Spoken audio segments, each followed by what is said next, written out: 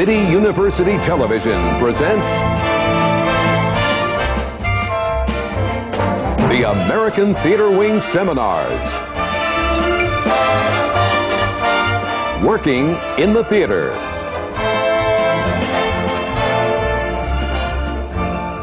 This seminar, Critics.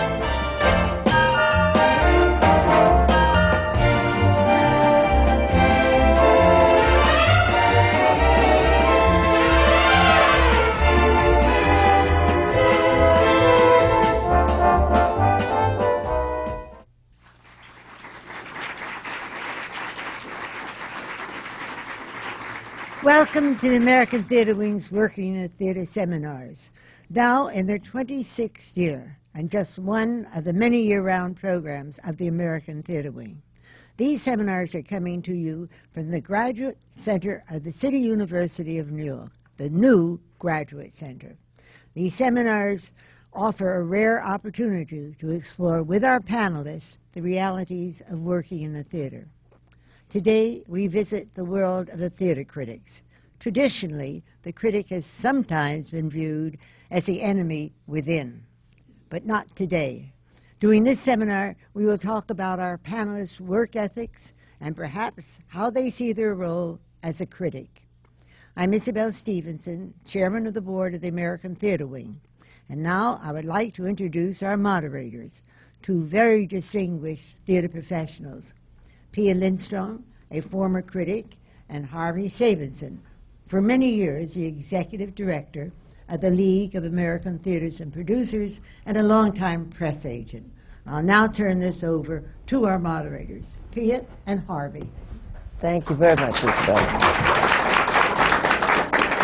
On my far right, we have Charles Isherwood, who is the chief theater critic for Variety, which, as you know, is the show business Bible. Before that, he was the senior editor and theater critic in Los Angeles for Variety. And before that, he worked for L.A. Style, and he's a graduate of Stanford University.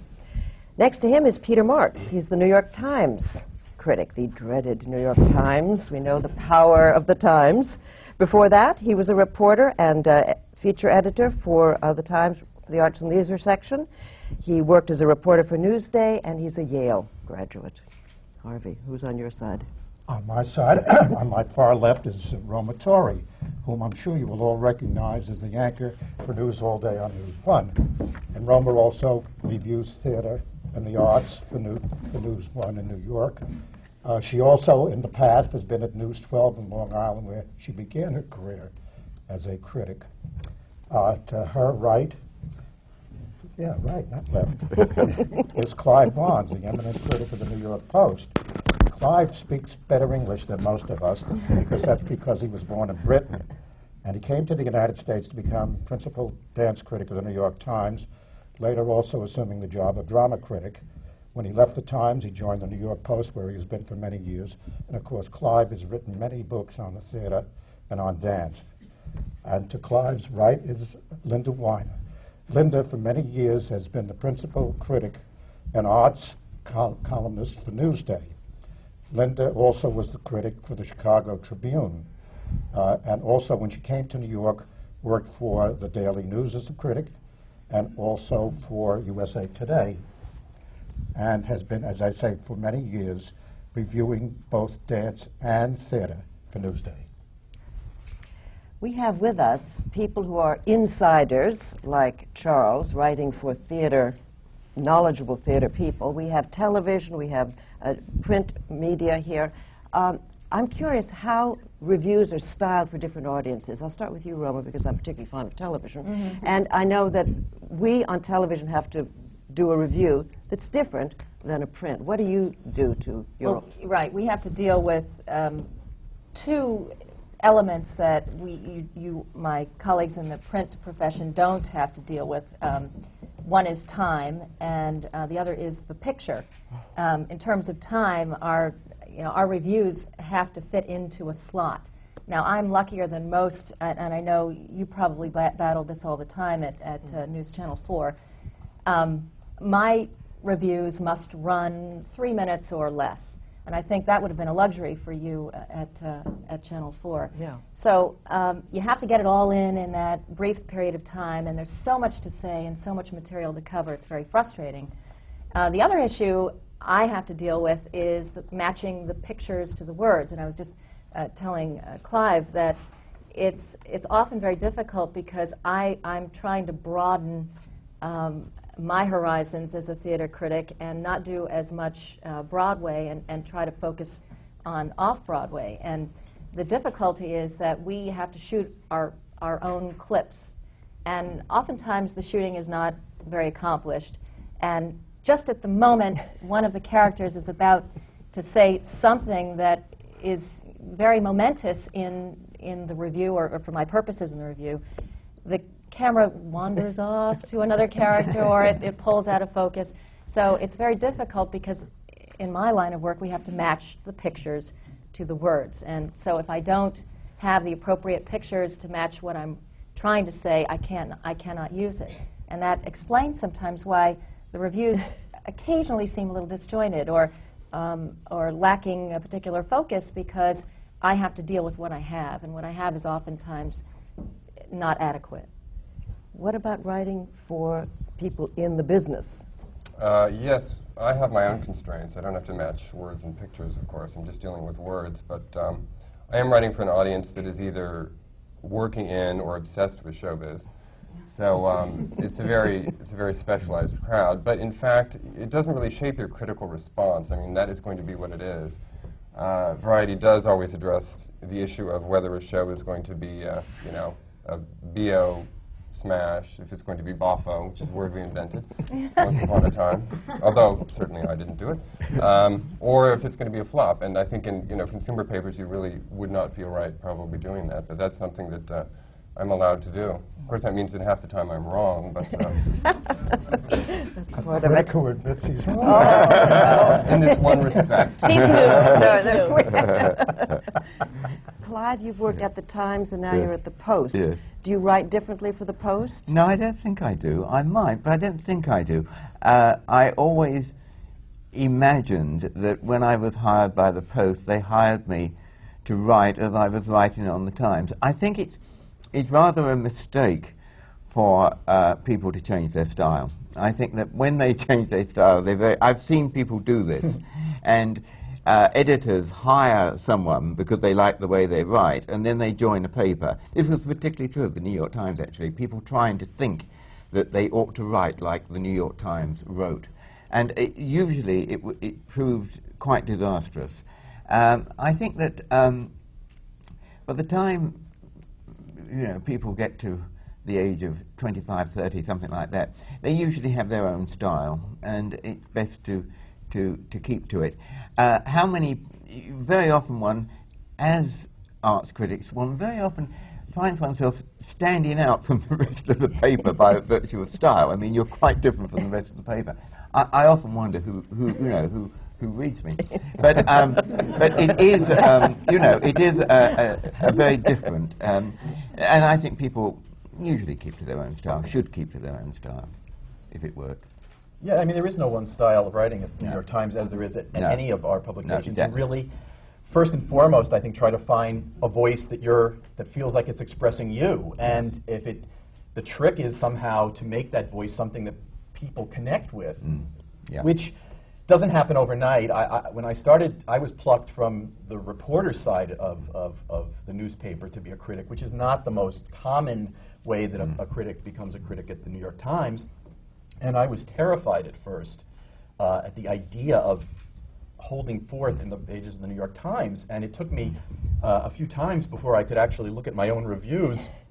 And sometimes I pick them up and say, who's writing this stuff? Who is this guy? I mean, what is he An outer ego. And slowly you become, you learn to accept that you're just one person who happens to be given this opportunity, and you try to be sort of humble about it and not too grandiose. And over time you realize that, you hope that the world out there understands that anybody basically could be expressing their opinion. It's just a matter of how you express it and how well you express it. I think it's very important to have a personal voice and to stop this kind of idea of this is the received opinion. I think that this is why the use of the personal pronoun and things like that are very important. The I factor, I think, is important. Sometimes. Sometimes. One can really overdo it. Oh, I yes, think yes. I think that one can really. I think that you. You want me to count? I also write a column, and in the column I use the personal pronoun a lot more, sort of a politics of the arts column weekly. But in the reviews, I try to keep of course, it's my own opinion. It's clearly you don't write. There's no such thing as objective opinions. When people say, "Gee, I wish I want an objective review," nonsense. It's oxymoron. But I do tend to write a little bit more in terms of the tone, a little bit more neutrally in the review, because I would find that if someone has the personal pronoun 6 times in the first 2 paragraphs, I get really bored. Yes. I think, oh yeah, but what's really happening on the stage? Are we much more interested in your own psyche? Yes, yes, yes. Have you ever wanted to write something over? I mean, that you did a review and then 3 weeks later said, my goodness, Who I hasn't? changed my mind.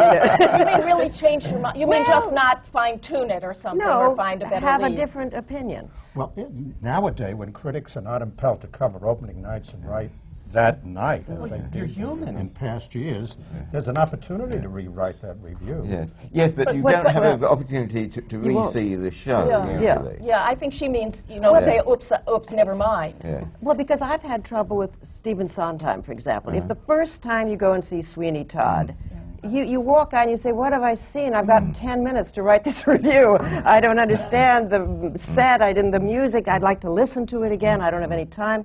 And I would bring that confusion, and then later say, my goodness, I wish I could have seen that play a few more times and had Well, I was actually curious about that, Pia. Were you going on opening night? Yes, we So that's used to. different. We used to. You get some days. We get very often as much as 3 or 4 days, depending. And obviously, Right. the crunch of time makes it not Because necessarily. we used not to. We used to go on.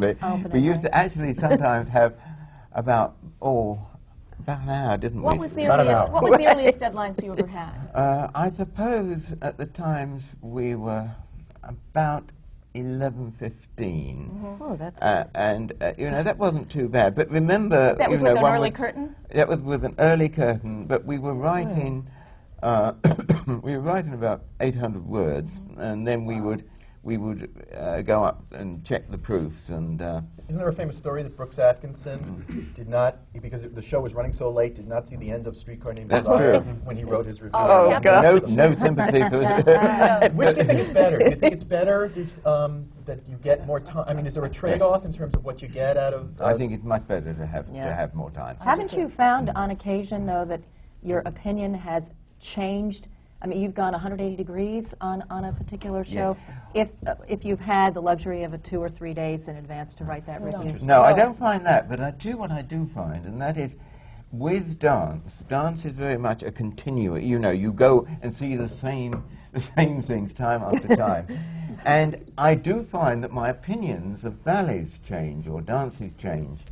And therefore, I wonder how much my opinions of plays would change if I saw them The time and same time over again. and You'd Or hate them all. productions. I'd You'd hate them all. But over like 2 or 3 days, if you have more time to reflect on Oh, a yes. performance or on what the Yes, meaning of a yes, don't yes, you find that yes. it does take a different shape? It's your much better. And visceral reaction? also, one of the most terrible things about doing it overnight in that incredible rush, and Pia will remember this because it must have been worse for her in many ways, but one of the things that you were at the mercy of your opening paragraph.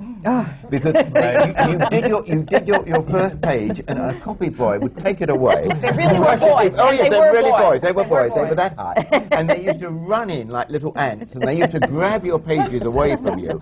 And if you got the first page wrong, I don't say the opinion, but the tone of the review, which is in a way more important than the opinion, in the final effect.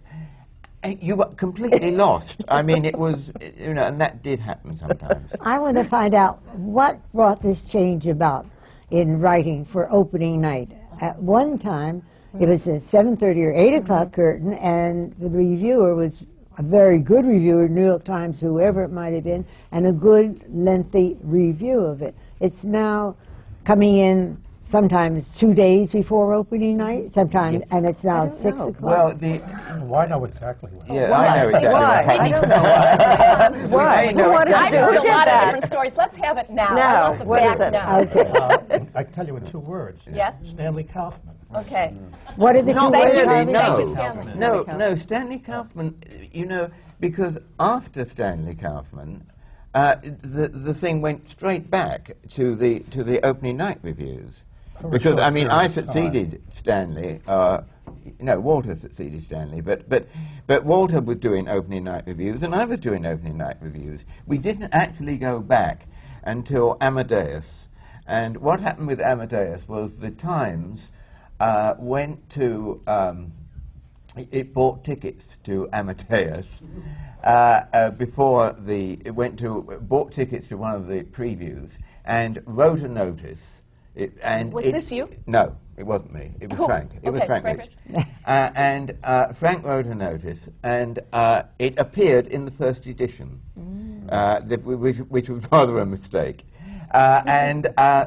Because my editor was in Sardis at the opening night party and got the first edition of the Times, which was out before the curtain fell. And there was a review in it. He was And good. He was quick. And my editor rang me up and said, well, you know, what the hell was happening? And I was at a loss, and I think it was Merle Dubusky, I think, was the press agent on Amadeus, if I remember rightly. And I rang up Merle in the middle of my notice, because I'd been called up in the middle of my notice, and I screamed, and he said, no, I didn't know this, I'm as puzzled as you are, which I didn't believe, of course, but apparently it was true. But still, and after that, the Post and the News and everyone went to the, you know, League of something, I suppose, and it was decreed that everyone was able to go to. But isn't it true that one of the advantages of that opening night and that short deadline is that you knew the critic's opinion right away? Now you have to Now you have to go wait. into the review. Yes, I know, And in but some that's cases- only from the business point of view. I mean, really, does it really matter whether you know the critic's opinion right away? It's only the press agent and the producers who want to know this. Yeah. No one. The world isn't waiting. Do you mean that, No, but there's a I high understand you bring still see, right away. you still see the reviews at the same time. Yeah. Do you mean that the leads No, that you would right, find because the they used opinion- to be on the 11 o'clock news that night. Uh-huh. Yeah. But now, very often in it's still- television, No, it but isn't. also It's when- maybe the when- next when you night. read It's the Brooks next Atkinson- day. Night, isn't it? Brooks Atkinson's opinion was in the first paragraph. Oh, then he summarized That's the what you play. meant. and He Yeah. meant, And he went meant, into the elements, and then Yeah. his opinion then yeah. reappeared in He the meant last thumbs up, thumbs paragraph. down in the first In the first paragraph. paragraph. Yeah. Right. Well, that's for you. Now we're artistes. But you still get the notices at the same time. No, he meant Oh, the of course, opinions yeah, up, yeah. up higher. Oh, I see. Right. He meant you the get the- opinions Oh, up I higher. see. Oh, I Get them see. earlier now. The I writing think was the more other- coherent? Is that what you're trying to say? Yeah, I think the other advantage to later deadlines is that, and that this may be totally irrelevant to you, but we are able to have more of a normal life. Now, it may not, that may seem irrelevant, but I think it isn't irrelevant that when you have critics, because when I was at the Chicago Tribune for 11 years, we had an 11:30 deadline at night, and I often didn't know if the swan died or not, you know. And by the time I got to New York, fortunately, Frank had had his way, and you know, you guys, so we're able to be a little bit more civilized about it. And I think being able to go to the theater and go home and have, you know, have a life with people makes us a little bit more like everyone else in terms of seeing the theater. that's a good In point. terms of, because I know I had a life that was completely upside down. I was going to the theater every night. By the time I was done, it was, you know, 12:30 or 1 o'clock in the morning. I'm bouncing off the walls in the middle of Chicago where nothing is open. And, you know, my then husband was sleeping. And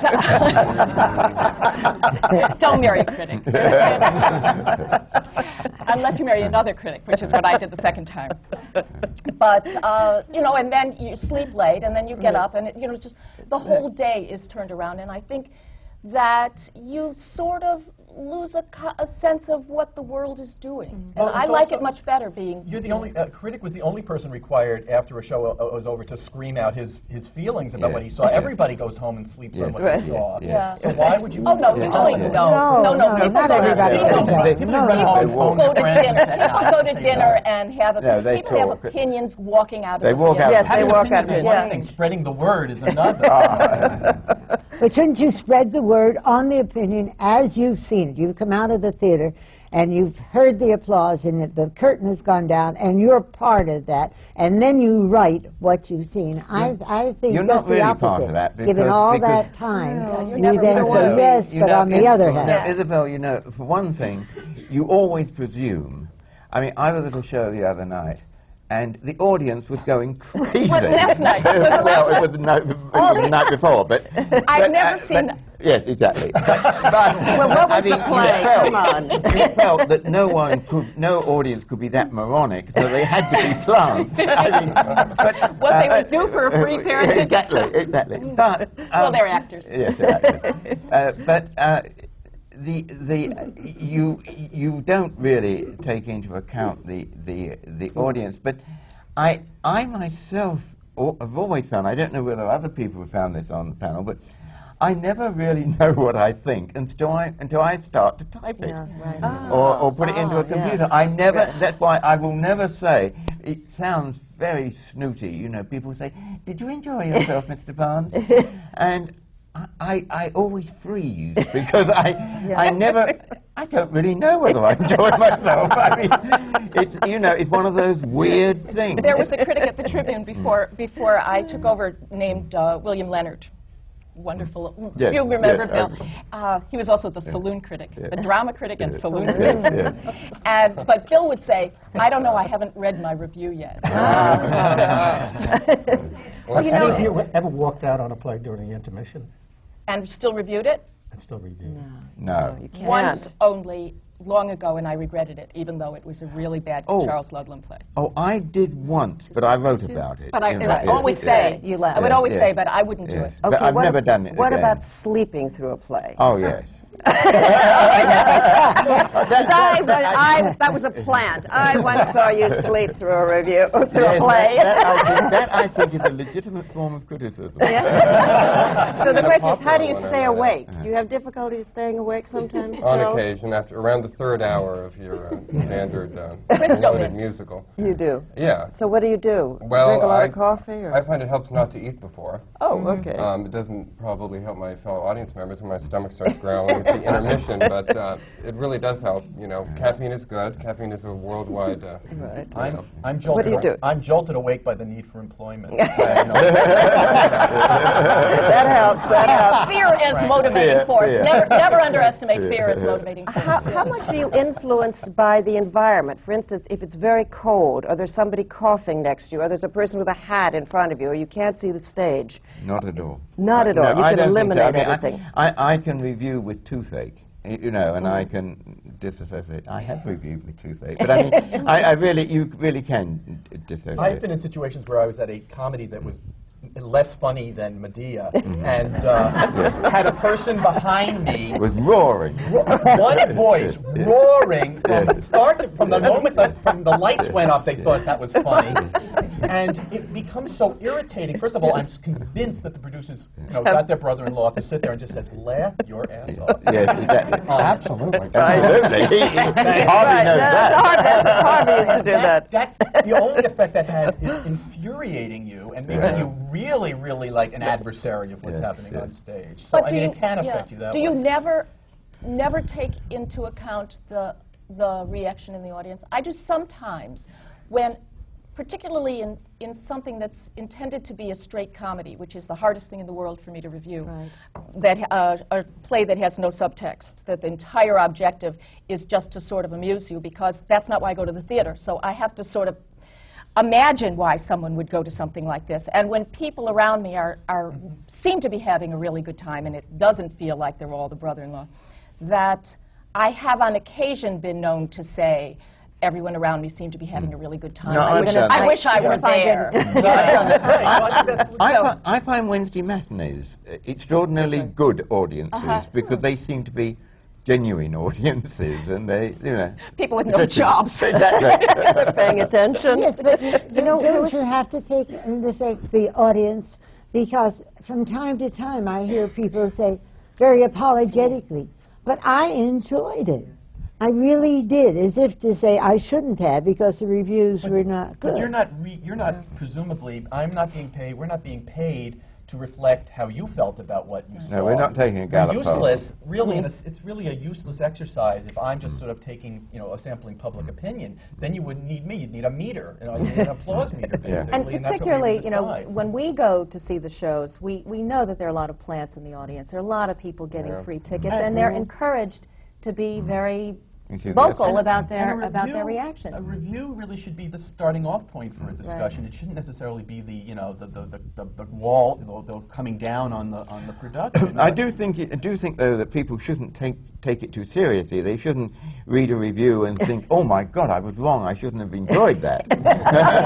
right, But they do. But they do. Well, they shouldn't. That's the thing is sometimes not all previews are packed with laughers, because a lot of off-Broadway things, you just go in their regular audiences, and the difference in an audience at a preview that yet hasn't been told yet what to think, and the audience the day after the reviews come out can be really depressing. That people might have a lot of people might have really enjoyed it and then are told they're not supposed to. Well, I think that when people are going out for a night's entertainment, they have made a sort of investment. They've made an investment of money, they've made an investment of time, and consequently they have a prior commitment to enjoy themselves, which the critic doesn't necessarily have. I mean, most people, after they've struggled to get into Les Mis or something, or Cats or something like that, they're not going to say, "Oh, that was awful," because in a way it's a judgment on their judgment. It's a judgment, it's like, buying a wrong stock on Wall Street. Marrying the wrong person. Gee, I just wasted 10 years of my life. Rome has been trying to get a word in here. No, I mean, a lot of things are going through my mind, but, one thing that, in response to this whole notion of, does the audience affect what you say or write, I remember one day, one of the first shows I had to review was My One and Only. Do you remember, with Twiggy and Tommy Tune in it? And I really wasn't sure what to make of it, and I was getting kind of anxious because, this was one of my first reviews, and I wanted it to make it real good, and I was thinking very hard about how to do this. And I remember there was a woman behind me who just kind of chuckled, and she said, "What a cockamamie show this is." And that loosened up the whole creative process, and I realized, that it really was a cockamamie show, and that's okay. And, oftentimes I think we could be accused of intellectual snobbery. I think one of the faults that we suffer from is that we apply the same standard, I think, oftentimes to What we white man? many we. Okay, go ahead. I'll keep the we. Not I. We. That was on purpose. Okay. But we all do this, I think. We overanalyze a show perhaps unnecessarily. And I was thinking, for example, Footloose. It's a show that is not very good by the standards that you would judge an Amadeus, for example. But there is merit to it when we have a segment on our, we do a theater show at New York One called Seen and Heard. And we just take a camera and we go in front of the theater as they're letting the audience out, and we ask people, "What do you think?" Well, in about 90% of the people who we spoke with, and obviously this is an unscientific sampling or poll, but 90% of the people said, "I just thought this was the greatest thing I've ever seen." Now, the interesting thing is we also discovered it was the only show they had ever seen.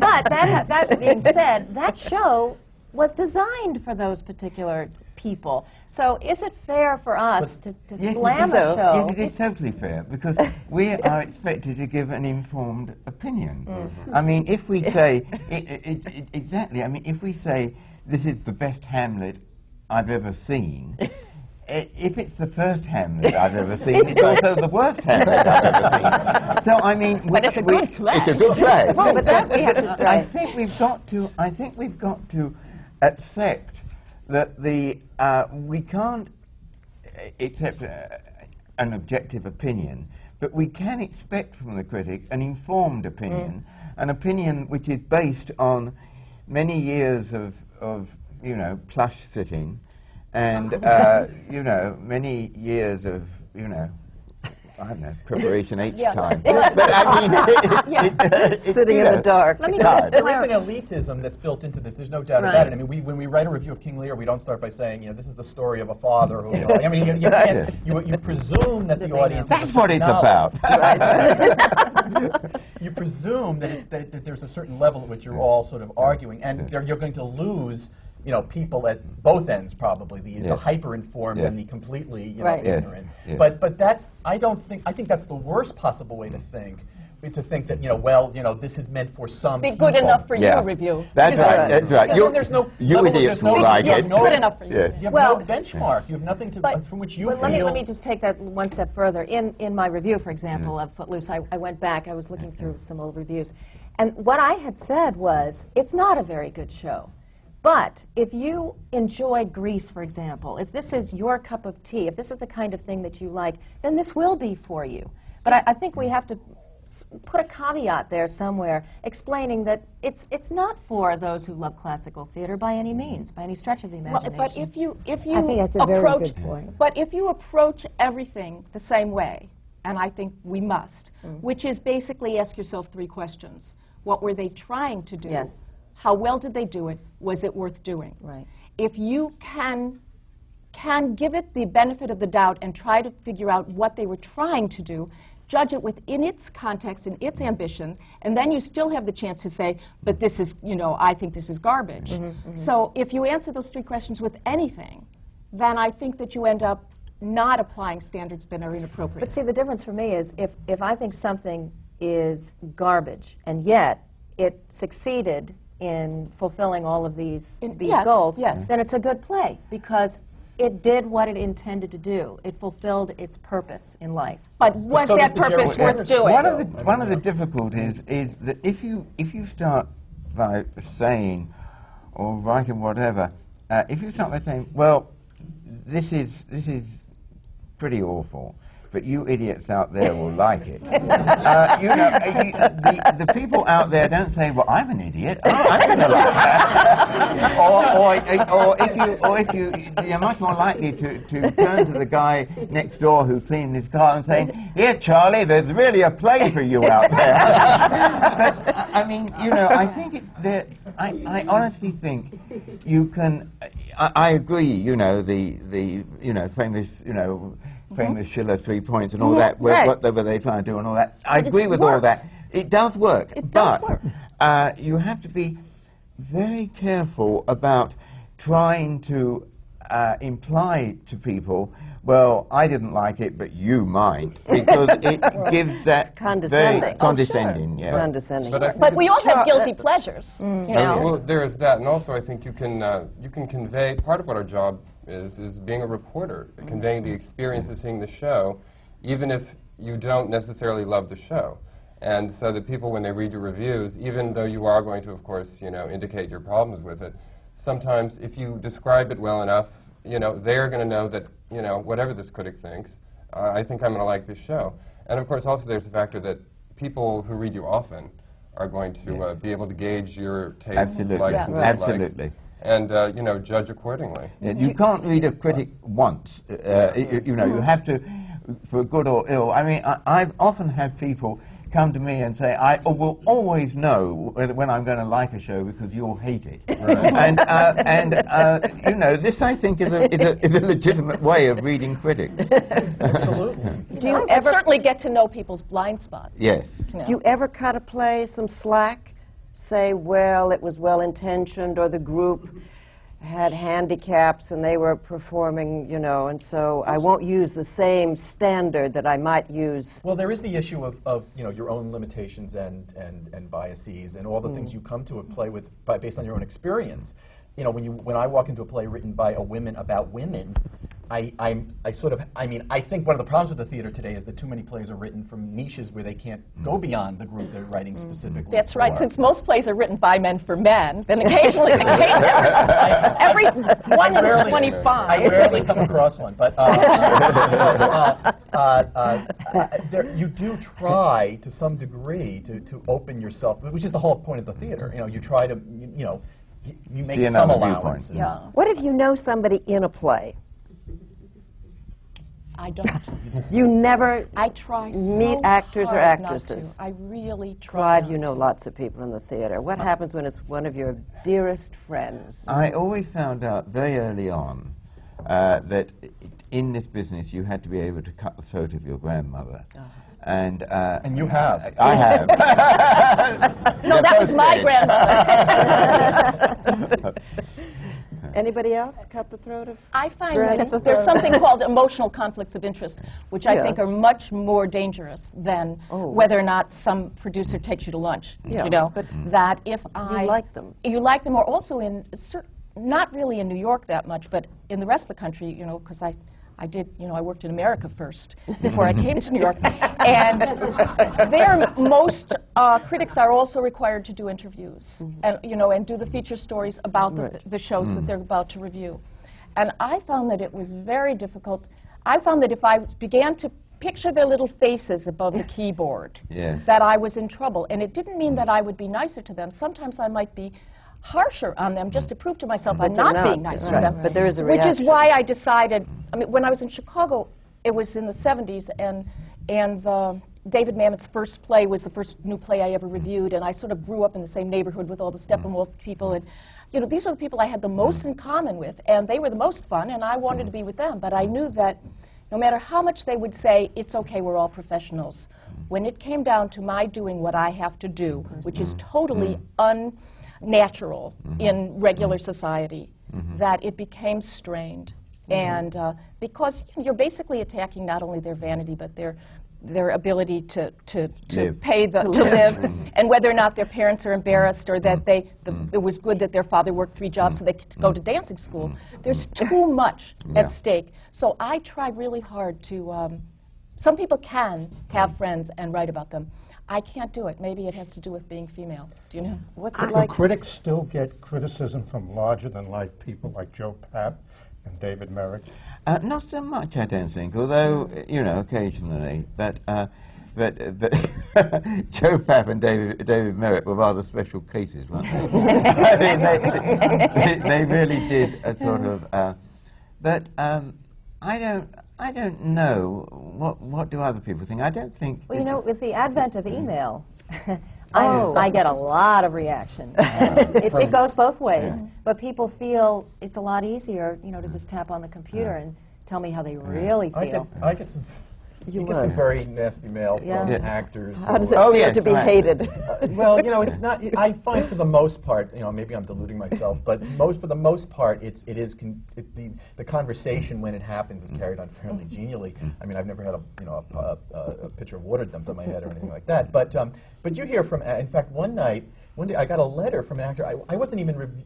He out of the blue, I got a letter from an actor who basically took issue. It just reduced me to almost tears in this letter, just, you know, horrible letter. And then I realized I was seeing him in a play that night. I was at a preemptive strike. He confessed to the press agent of the show that he had written this letter. That's called hot strike. And the press agent called me, like, in a panic, and, you know, said, please don't take anything he says. He's a crazy person. And literally, I think if they would have fired him. I mean, they would have said, look, he's out of the, they've written him out. You know? Oh my God. And I remember, like, having this weird experience of sitting there watching him and knowing, you know, it was a completely compromised situation. So how did you review him? I mentioned him in a nice way, and I said, and the part of the father. Because I couldn't bring myself either to, you know, I certainly wasn't going to attack him, but I certainly, you know, I mean, it was. How was he? It was terrible. You should have skewered him. Well, then it was very I once had a series of death threats. I mean, serious death threats. Oh, yeah. And this was written by someone extremely distinguished. It was a choreographer, actually. I know who. Yes, you know who. I'm sure. And he was very distinguished. And he Still was is. Still is. And he was absolutely mad. And he sent myself and Anna Kisselgoff, my colleague on the Times, dance critic of the Times, he sent us little coffins, little kind of things. I know where you live. Well, obviously he knew where we lived, and all sorts of little kind of drawings. And in the end, we found ourselves talking to his psychiatrist, and it was, you know, and the psychiatrist told me, I don't think he's really serious. I think, but wouldn't you say that people, you know, can go over the edge? He said, well, they can, but they don't usually. And the fact is that everyone's always very nice to this choreographer. He's a wonderful, right? I mean, I don't think, I get a certain, you know, percentage of die, Jew, bitch, fag, hag letters. You know, there's a whole category of, you know. And when I was at the Chicago Tribune, which for many years had been a very, well, it was far-right newspaper in the old days. I mean, in my shtetl, they didn't, you know, no one read it. And when I got there, there was a lot of anti-Semitic mail that would come, you know, and there was, my favorite was that Linda Weiner should be dekiked. So I thought, you know, it would be nice one day if they just ran my picture and said, Linda Weiner is being dekiked. Her column will reappear under the name of Linda Christian. But you don't get criticism over your hair. Now, I bet you do. Because I used to get so many letters, forget what I was saying, it was, I hate your hair. It's stupid, you've ruined yourself. One letter was, your hair is a disgrace to your mother's memory. Wow.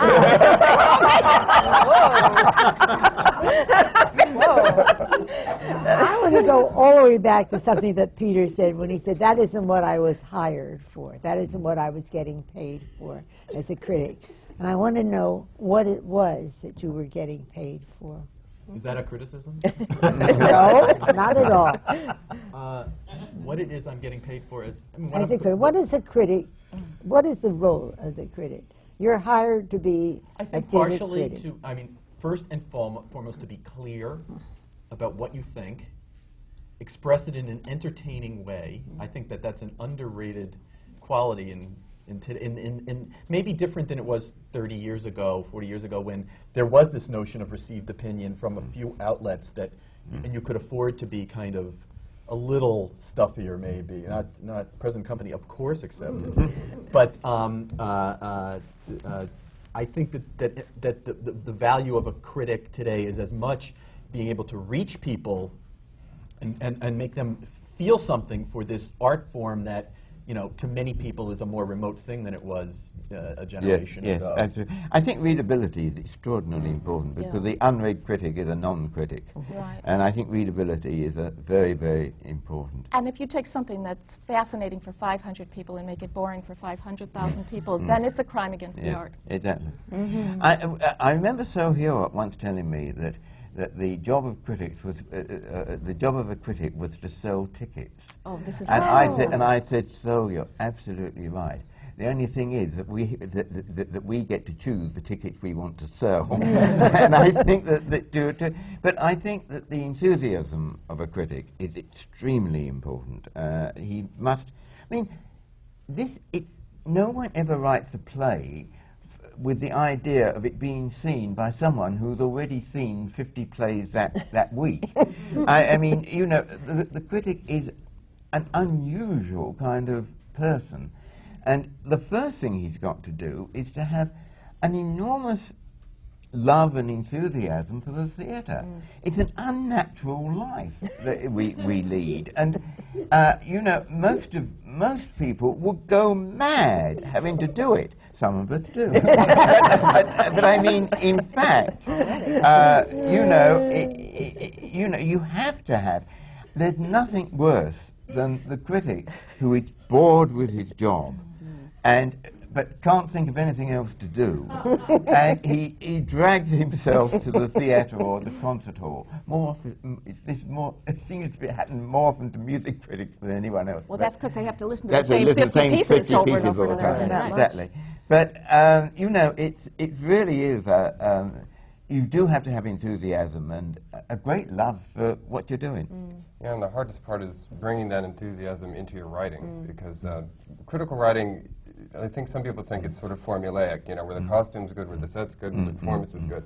And there is a certain element of that. You always have to touch certain bases.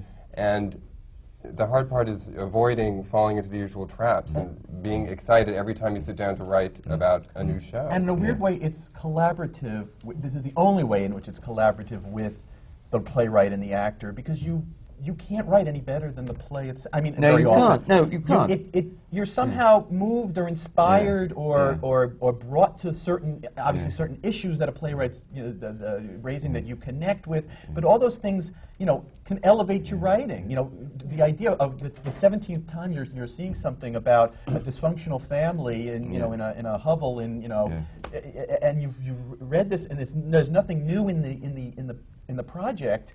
Makes it very, very hard to bring some life to the... But if you write a boring review, I mean, if you write a boring review, they don't say, oh, Peter Marks wrote about a boring play. Right. This is a boring review about a boring play. They'll say, Peter Marks wrote a boring review. You know, so the danger is making things sound more interesting because that's the energy you're bringing. Because a good people's critic feeling to about me the is a play. person with interesting opinions. A good critic, it doesn't matter if I agree or not agree, Yes. but it has an interesting mind and talks about the art in a way that makes me see something else. And sometimes the danger, I think, in some cases, is that, you know, the person who's writing is much more interesting than the person than the thing they're writing about, and pretty soon that thing starts to sound like, you know, maybe a little bit more interesting. But I think that this issue of style, everyone has to have a personal style, and you know, we all try to.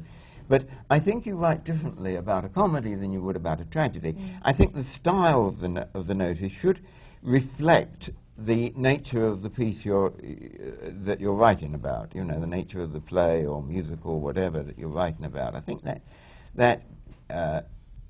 As well as things. But if Peter did touch on that, it Yes. does, you know, if you've seen something that is just extremely profound, it elevates the writing. I find my writing matches what I've seen. In the same way, you know, you go to see a movie and you come out and you kind of, you're living off the fumes of the mood that film has set, in the same way that a good play can do to you. But don't you think that the positive reviews and the negative reviews are the easy ones to write? Yes. Yes, oh, of course. You know, it's the Mixed stuff in mixed between. review. It's Whenever the you're stuff in writing, between, you're which is tired. what most of life is, Yeah, and most absolutely. of What our we see. experience Yeah. is the Why- yes buts and the Right. no buts. Why is there more wit in a pan than in a rave? Yeah, they're so much easier. But they're much easier to write, and it's much easier to be nasty than to be nice.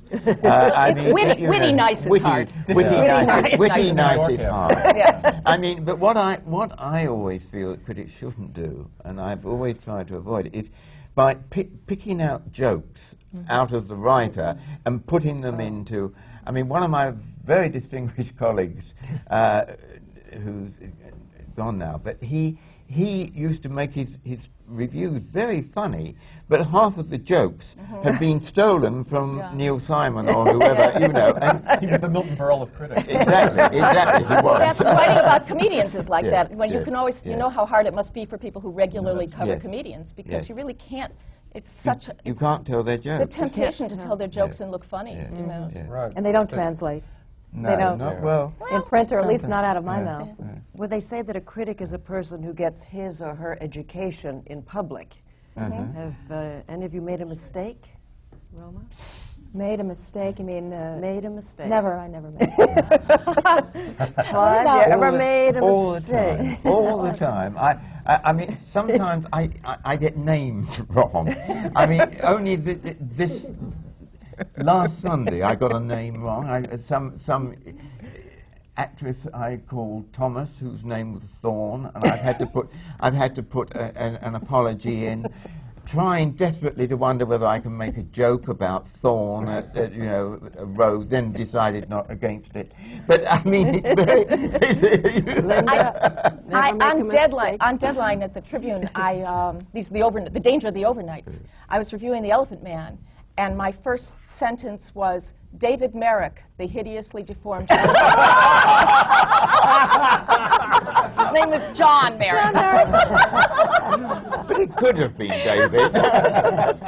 My worst one, or one of my many, was that in television you have to pronounce their names. Oh, yeah. So you always Oh, that's you awful. get back to the station and you find this name, and I had never heard of Fiennes before. right. And when I called him Ralph Fiennes because I was just trying to sound it out. And oh, did I get letters, you idiot. I still Ever call made him a Ralph mistake? Fiennes, Yeah. frankly. Ever made a mistake, Peter? I wouldn't admit to it, but no. I've had regrets. I mean, I think I would go back, and there was probably a performance I was a little bit hard on, or you try not to review badly dogs and children ever. I mean, that's sort of a standard. But I mean, I was pretty hard on the production of Annie. It was very early in the.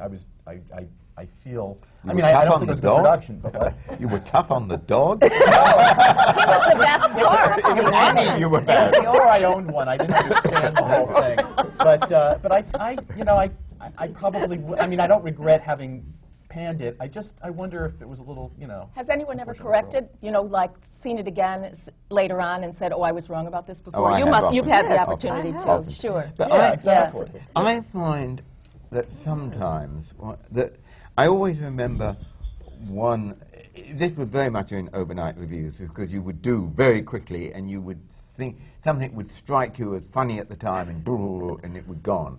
And I remember one particular instance when I woke up and I said, someone, and he was very, very, he had a very small part. And I said, so-and-so made the least of a small part. And it struck me as funny at the time. And then I read it in the morning. Still funny. And I suddenly had the image of this man sitting at his breakfast table with his family. And reading, made the least of a small part. And You do realize that Peter and I are going to use that tomorrow. I gotta go. isn't it? I gotta go. Obviously, you're all very knowledgeable, and that's the reason why you are where you are and here. But how important is it to bring that knowledge in? If you had seen Frederick March, as I had in the part, then you would have realized John Jones, and that. Most people had not seen Frederick March, or whoever that you're talking about in the years of reviewing that you had. Is that a fair thing to use as a reviewer? I myself, from my enormous age, I mean, I have seen Frederick March. I can go further. I think I can. But anyway, I started to go to theatre in 1936, so that's fairly. But I find probably it's something which I probably ought to curb, but I do find myself comparing, if for Long Day's Night, yes, I possibly would compare. I think that in a way it's a useful function of criticism to show that that there's a backlog of classic performance, and also to show that not that everyone should have seen someone else. I mean, I remember when I was a kid. Flagstedt was the reigning Wagnerian soprano, and everyone said, "Oh, but you should have seen Frida Leder," but then I found that soon, I was able to say, but you should have seen Flagstedt. But in fact, I think that for a critic to have a background is useful. I don't think anyone should really start writing criticism until they've been going to the theatre for at least 10 years. I really don't think that, that people should, just sort of, because you've got to have some kind. Well, one thing, it gives you confidence, doesn't it? You can't review. I really do believe it's very hard to review Brian Dennehy in a classic American play without knowing, about Lee J. Cobb and Dustin Hoffman. And, Yes, but don't you hate it reading reviews where people pretend that they'd seen people they haven't? Well, when they're 40 years old and they say they saw Frederick March. 40 years ago. No, I started out Yes. very young and reviewing classical music. Yeah. And so, I would go to Chicago Symphony and realize that everybody there practically had heard the Mahler 10th a lot more frequently than I had. And all I could do was do as much of do my homework and try to have a context within what I could know. But I decided early on I was never going to pretend I'd been somewhere I hadn't or that I knew something I didn't. And I think, if you just start there, and then, the more you see, the easier it is to do that. I think you I've really... done, sorry. That's all right. I just was going to say, I think you have to moderate those references, because I hate it when I read reviews and all of it is history. Well, that's Yeah. And they're giving you Yeah. the background of Yeah. a play, Yeah. particularly if it's a play that, all in balance. has Yeah. some... It's has, balance, has exactly. some Yeah. age and Yeah. depth. It's very difficult. You want to say something, Charles? Well, I'm feeling very inferior here, not having very many years of experience. But of course, you have to start somewhere. And of Yes. course, I had been going to the theater and loving all art forms, for many years before I started writing. But and I think there is an age at which your critical tastes are sort of formed. Yes. I mean, I know I liked some pretty ghastly things at age 15 that I would not admit to now, like Ayn Rand novels, for instance. But and You were the one. And certainly I wish when I'm sitting down to write a review of a classic play that I'd seen, 10 productions yes, instead yes. of 2. But Well, that Fountainhead read the musical play? is going to do very well with you. Do you read the play before you go to see it? well, yes, as Linda said, you have to do your Homework. your Yeah. homework You read if it. you're starting from a lower point than your But do you read colleagues. new plays? No, that's And do you read a don't new read new play plays. that was, I'm sorry, am I butting in? Do you read a play that's already been in London, that's already in script, it's done, but No. that maybe your colleagues had read it and you had seen it in London and you hadn't, or something like that? No, I don't. I mean, I sort of, my rule is if it's, if it's considered a classic, if it's a revival, basically, I will always try to read it before, and usually not the night before, because that obviously is going to, change your opinion. So, but for new plays, I don't do that. Do you? I'm I curious. find it useful. I do it less and less now, but through the years, as I was getting, increasingly less frightened, I developed this one acting a play, where I would read the first act of a play that's in the repertory, but that I don't know. And I'd read the first act so that I have some idea of what the playwright's intentions were, as opposed to what the director's intentions are. But then I'd leave the second act so that I could be part of the audience and still have a sense of surprise. It's interesting. Do you do that? Do Is you, that a Roma, common do thing? you read the plays before you see them? Occasionally, if it's a Greek tragedy, I try to get caught up, because I just have an aversion to Greek tragedy. I have to admit that. And that doesn't mean I'll pan it. I mean, it's my personal thing, and that I try to keep that out of the reviews. But occasionally, I need that, that summary, even if it's Cliff Notes. I need to go back and remember what it's all about. But there's a new phenomenon that I just love, and that is a lot of new plays. The press agents are supplying the scripts, so I get such a kick out of reading, the text, even after I've seen it, to see, what a director has done to it and how a particular actor has read a line. I love that. Yeah, it's very useful now. Yeah, having it's- this- and I like also, to there's so see many it. Irish ones that you you can't can't understand the brogue. So understand. this is very helpful. That's right. I like to to read a play before I see it, actually, but I don't read it. I kind of skim it. I like to know that Hamlet died in the end, and I sort of, so I don't get surprised, which is perhaps wrong. But I'm not a good visualizer. If I were a good visualizer, I'd probably be a producer and make money. Not that many producers do make money, but still, you know what I mean. But in fact, I do like to have a look at a play before, but I skim it rather than read it seriously. And you, Peter?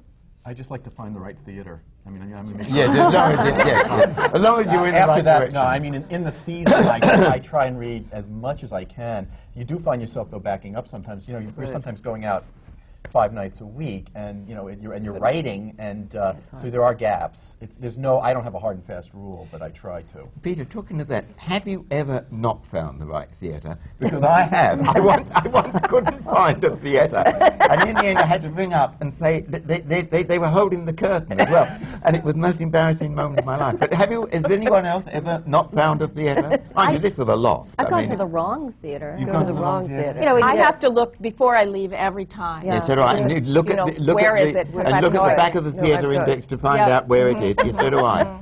And you know the funny thing is, I know. I know It's like where wind us up and send us running off. all over The looking funny for the thing is, I know theaters. where every London theatre is, but I don't know where any New York theatres are. which is, I don't know Isn't whether that it's kind odd of now? you know, growing up, you're Yeah. more receptive. It's No, like those nerve pathways were a lot stronger. exactly. It's like my children know the New York subway, but I've never found. I never can use the New York subway, but I can use the Underground and the Paris Metro. I don't know why, but I can only use the 1 and 3 lines. You know, the 2 and 3. After that, I'm lost. Today's critics feel that their influence is diminished. After all, critics have tried very hard to stamp out Andrew Lloyd Webber and have failed. They have a new target in Frank Wildhorn. You won't go away, Willie. He won't go away. These things With a name concern like that, how critics. could he? How do you feel about theaters? Do you What? prefer one theater over another, or do you say, oh, Lord, it's in X theater again. I dislike that theater so much. I don't like the sight lines. I don't like the thing. Do you ever, does that Don't think it come into really it? affects things very much. You know, it's like some theatres have reputation for flops, but put a hit in it and it's gone. No, I don't think that. You know, I mean, obviously we like some theatres more than others. Who doesn't? But I don't think that really Colors. I have, colours, no. I have a slightly different perspective. I'm the second string off-Broadway critic for the Times, and I'm just happy when the theater has a bathroom. Yeah. You know, I've seen many plays. You mean some of them do? Yeah, I mean, where, you know, But it's usually you your have to luck. wait till the play's over because you have to walk You walk across over the I've stage. been, I've been at a theater where you have to bus your own tray, basically. Yeah. You know, there's like a clean out an area in front of you. We so, always you know, sit down. you know, it's a little different for me. But I do think that there's theaters, especially in off-Broadway theaters, where if I have, there's places I like to go because I've had good times there.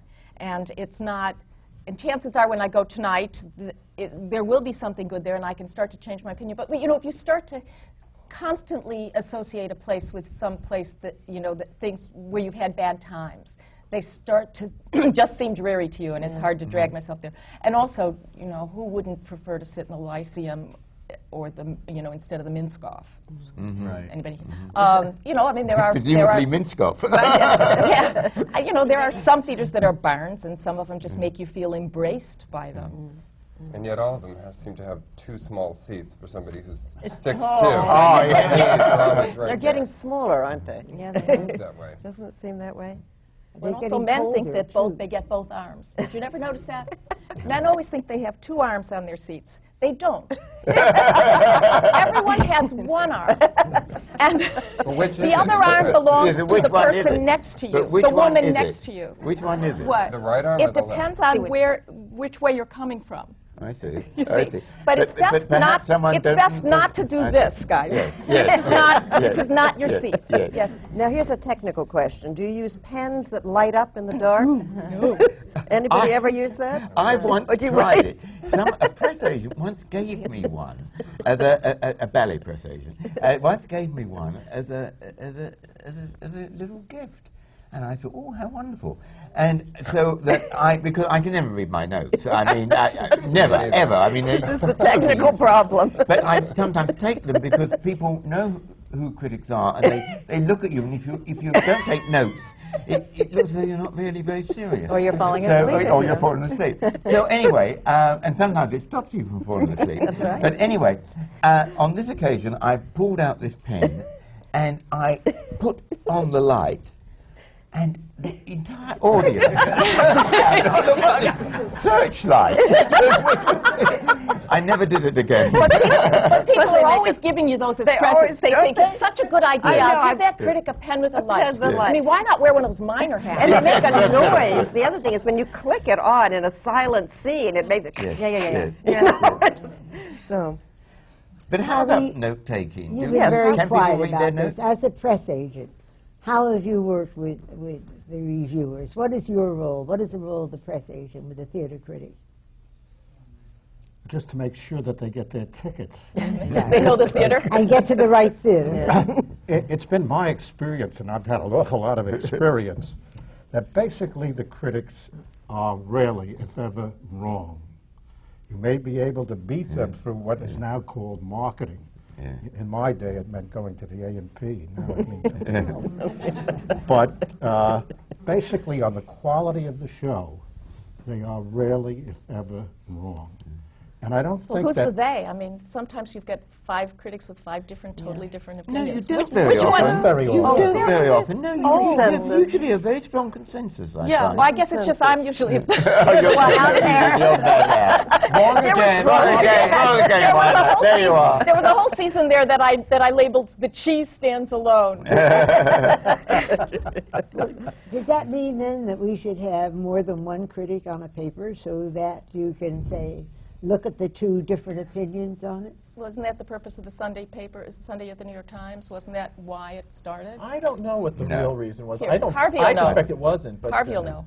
I think. Well, Mr. Barnes. Oh, will and know. Mr. Barnes will know. But that predated Barnes, though, right? No. No? No. Go ahead. Well, I don't really know. Or, you know, it's no comment. But, but I think that the difficulty of 2 writers on the paper, this was always taken up by the Times for a long time at one period, you know, many years ago. And because it was the Times, they wanted to have 2 critics. They didn't give a damn whether the Daily News or the New York Post had 2 critics. They always wanted 2 critics on the Times.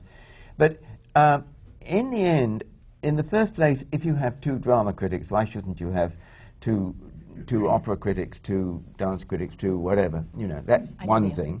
The second thing is that first, a lot of any review is partly telling the story, setting the scene. So, I mean, who is going... so each review would be rather similar in some respects. Then, so, you know, you would have to say, okay, Charlie, I told the story last night, you would tell it this night, you know, okay. The other difficulty is that if the Times gave 2 raves, that would be terrific, but, you know, if it gave 2 pans, that would be certain death, even worse than 1 pan. And if it gave 1 rave and 1 pan, then, But you then know... you'd be choosing, the reader would know that that's the one that I really respect and I follow, and his taste Well, or her taste are the same as mine. But I don't think that in that case, I mean, I think possibly what would happen is that one critic would eventually sort of outshadow the other critic, rightly or wrongly. I mean, I'm not saying that, but I think that one critic would become popular, one critic would not, you know, and I mean, I think that I don't think there's any really good reason to have 2 reviews in I don't either. I mean, there's how many outlets? I mean, review. I mean, the variety is in the variety of publications. Yes, exactly. I But think, I more think than it makes is in sense at the any- Times. Can I you make hold that- it? I'm Because sorry. we have to take a break All now. right. And all these wonderfully wise words will be said when we come back again. And so for us and for the audience, just hold it for 1 second and stand up and take a break, walk around, take a deep breath, and come right back again. And we'll continue the American Theatre Wing seminar on working in the theatre. Thank you.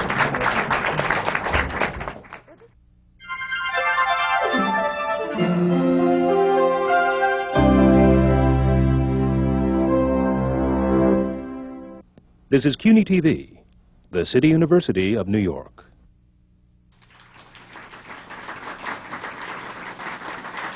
Welcome back to the American Theatre Wing seminar on working in the theatre.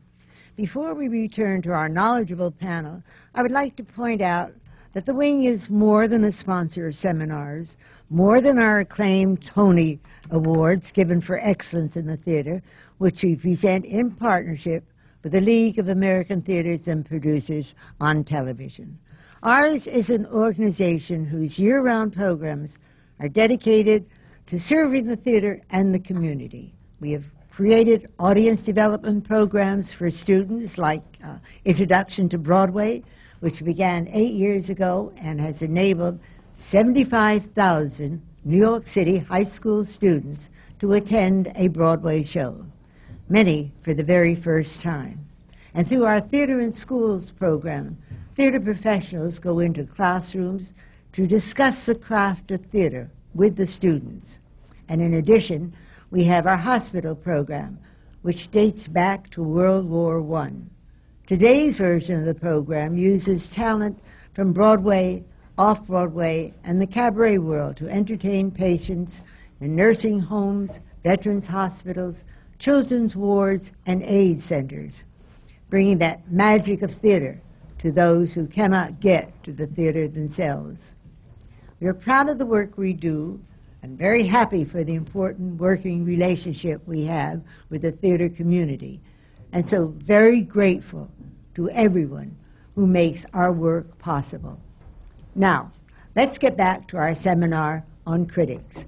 And I'd like to start part 2 with a question for the panel. And my question is, do you ever go back and review a show? Do you go back to see whether it lives either up to your expectations, or if you gave it a bad review and it's still running, why it is still running?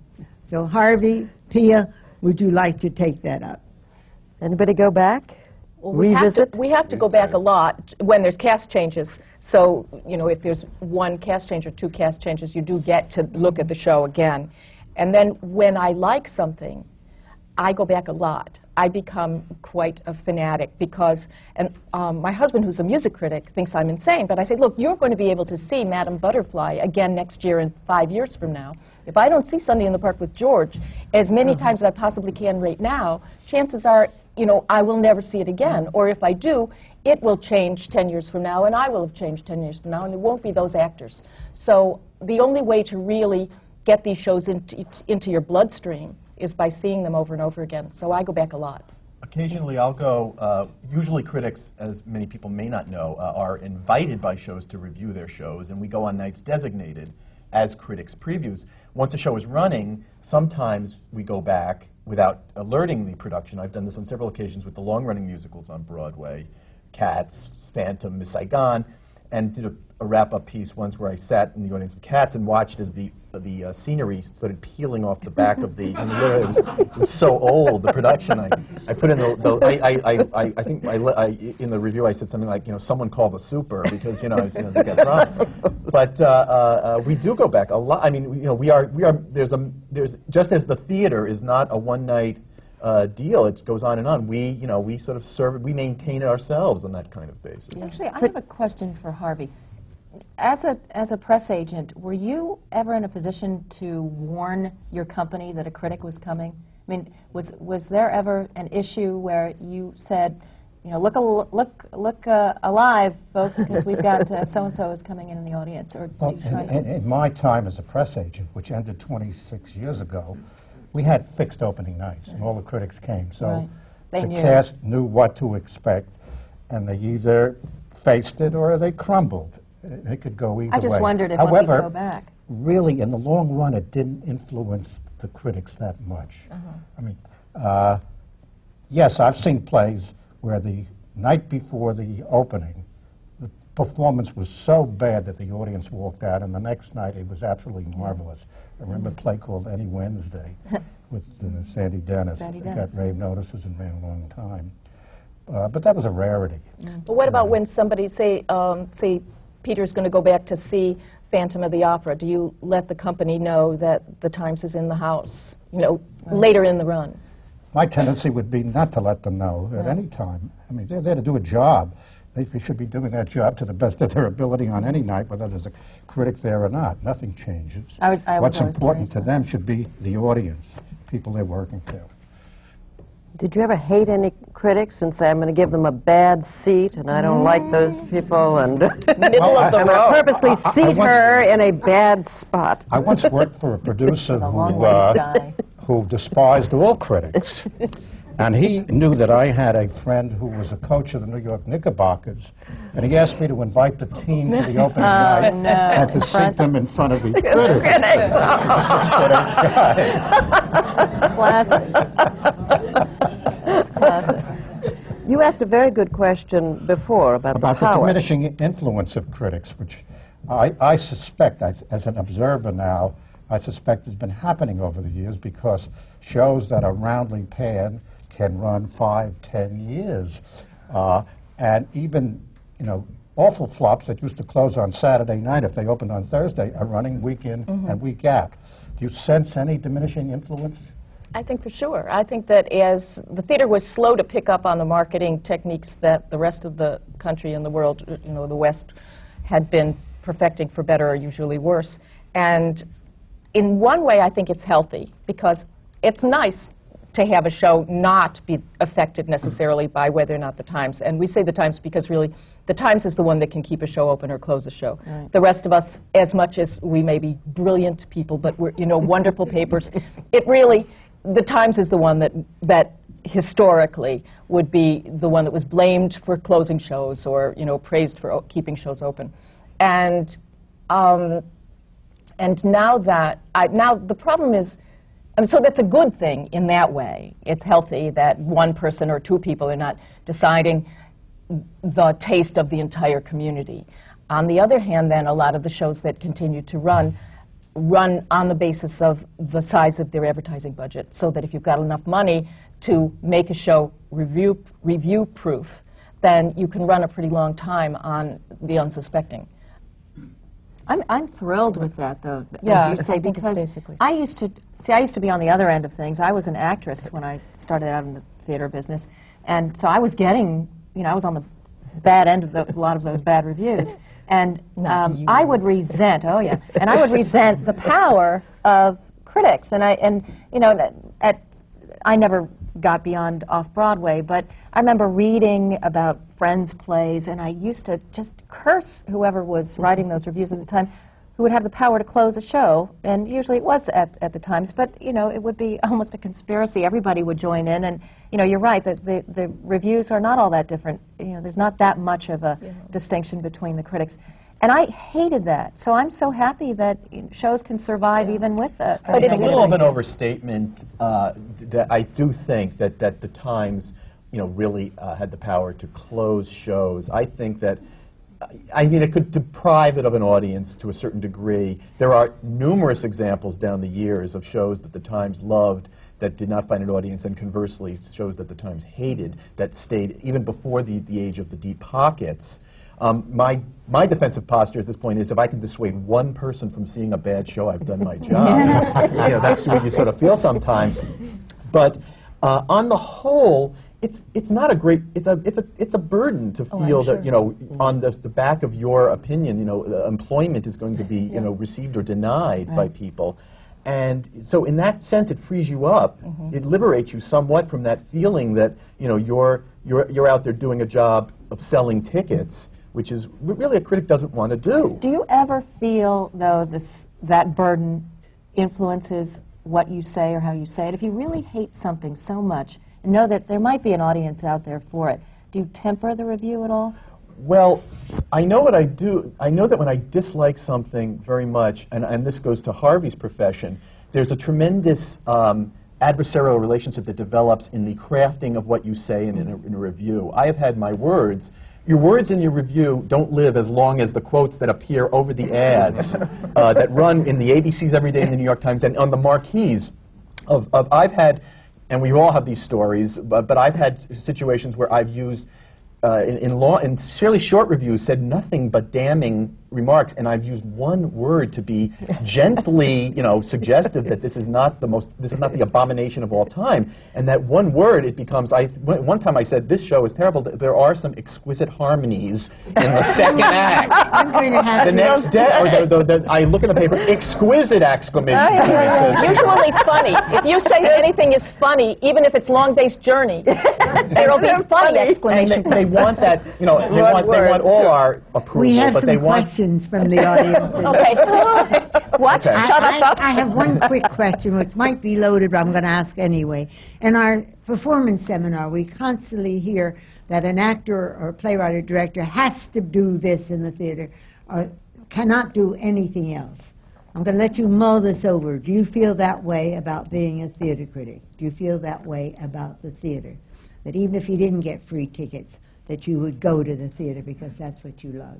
Having said that, I'm going to let you think about it and let our audience come through and ask the questions that they're ready to ask. Did you come through? Yes, I was wondering, how can one make a living as a theater critic? Not easily. I mean, it's not just a free theater ticket. You've got to make a living. We would refer you to our editors, basically, for that answer to that, I think. It's a narrow field. You mean how does one get started as a theater critic? And make a living, actually get paid a salary. It's an increasingly pathetic job market. I can't imagine that any of us, did any of us think when you were 15 or 16 years old that you were going to be a theater critic? Or, I was going to be a veterinarian. I mean, it's something you fall, these jobs open up, like Brigadoon, once a century. And I think that, I think it just falls to you. I think it's really, I know there was like a 14-year-old student at some high school in New York who wrote me and said, your re-review of Rent was horrific. I basically gave me his review and wants to be a theater critic. And I thought, he'll never be, I mean, if you want to, I don't think you ever will be. I mean, unless you really have incredible fortitude. But I wouldn't, I don't even think there's a program. And is there a program to train theater critics anymore? Sure. Well, yeah, I teach a criticism class at Columbia, but it's not really to train critics. I don't think it's a very hard job market. And Time and Newsweek used to regularly, every single week, have a full page for theater. Very, very seldom do they have theater reviews now, and often they're like this. Every TV station, when I moved here in '80, had the theater review the night of the opening. And I thought, what a wonderful place this is, that the theater's important enough that on a half-an-hour news that there would be. Very few of them do now.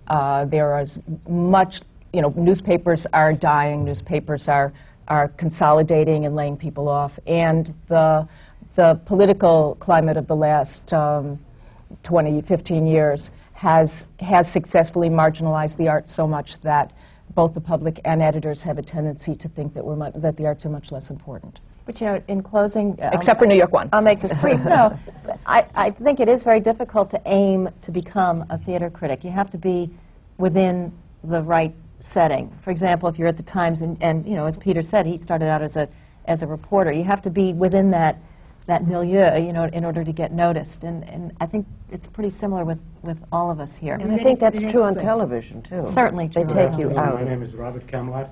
My question is directed at the entire panel. Do you have different standards of criticism, either consciously or subconsciously, when reviewing a show on Broadway, off Broadway, or in non-profit institutional theaters? Different standards. Well, I don't know about my subconscious. Who knows what it's doing out there? But, yeah, I think inevitably you do, because you know that expectations are very high when people are paying $75, $80, even $90 now a ticket. I think, for instance, there's a show that's opening on Broadway tomorrow night, I think, that opened 10 years ago off-Broadway. And in my review, I made the point that off-Broadway 10 years ago, there was something about this that might have had, a certain amount of charm. But, when people are expected to pay $65 a ticket, I don't want, my words, which they don't often, but, appearing over the, over the title saying, brilliant. You do bring different standards. I mean, I think you'd all agree. I don't know. I don't think I always feel like I left my yardstick in my other purse.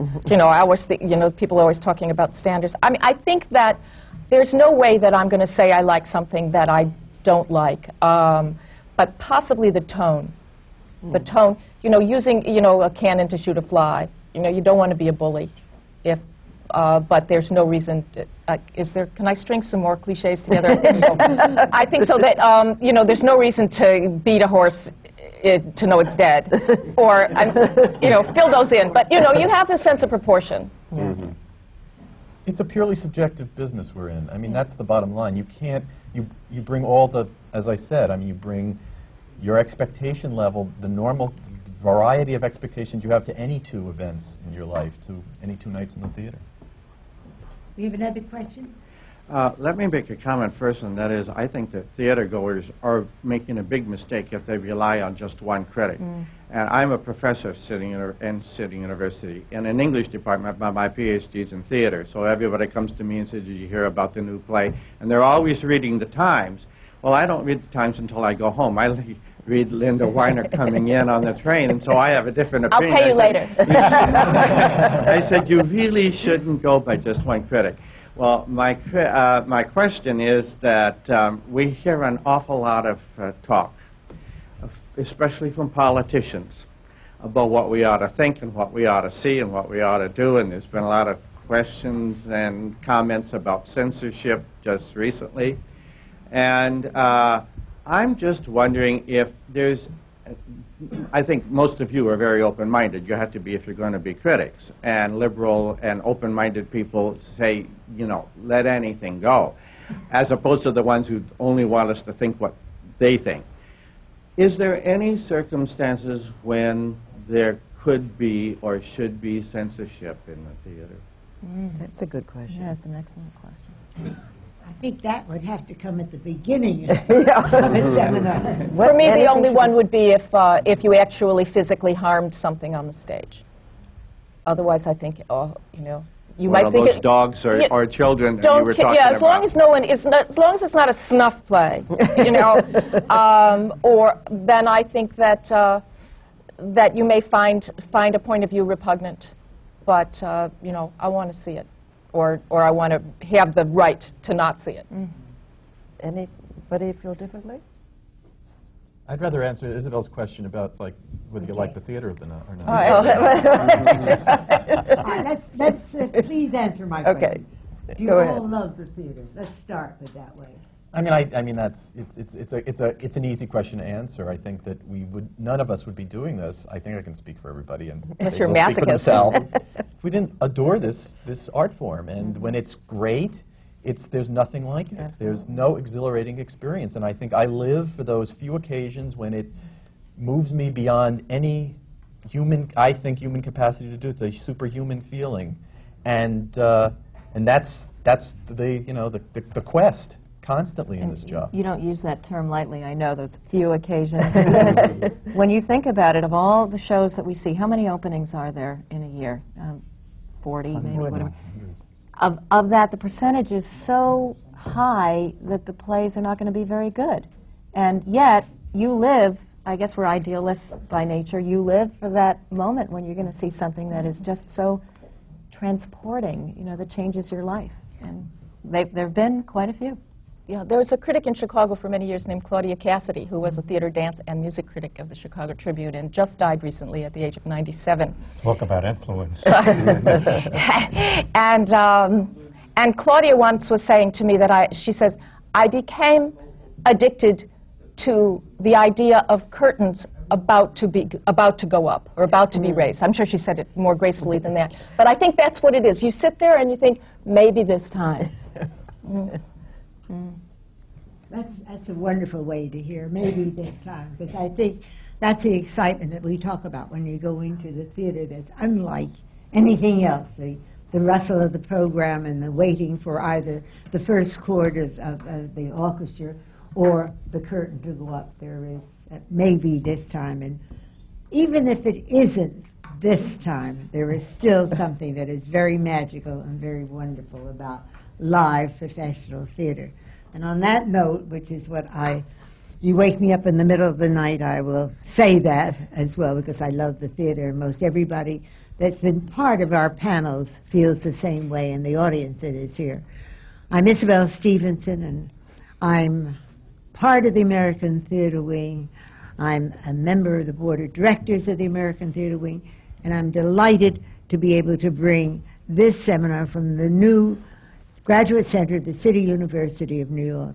And the seminar on working in the theater has been on the critics, their role, and as I found out from tonight, from this afternoon, they are very deeply involved and they deeply care about the theater as well. And I'm very proud to have had them here and grateful to them. Thank you very much. Thank you, too. And thank you very much.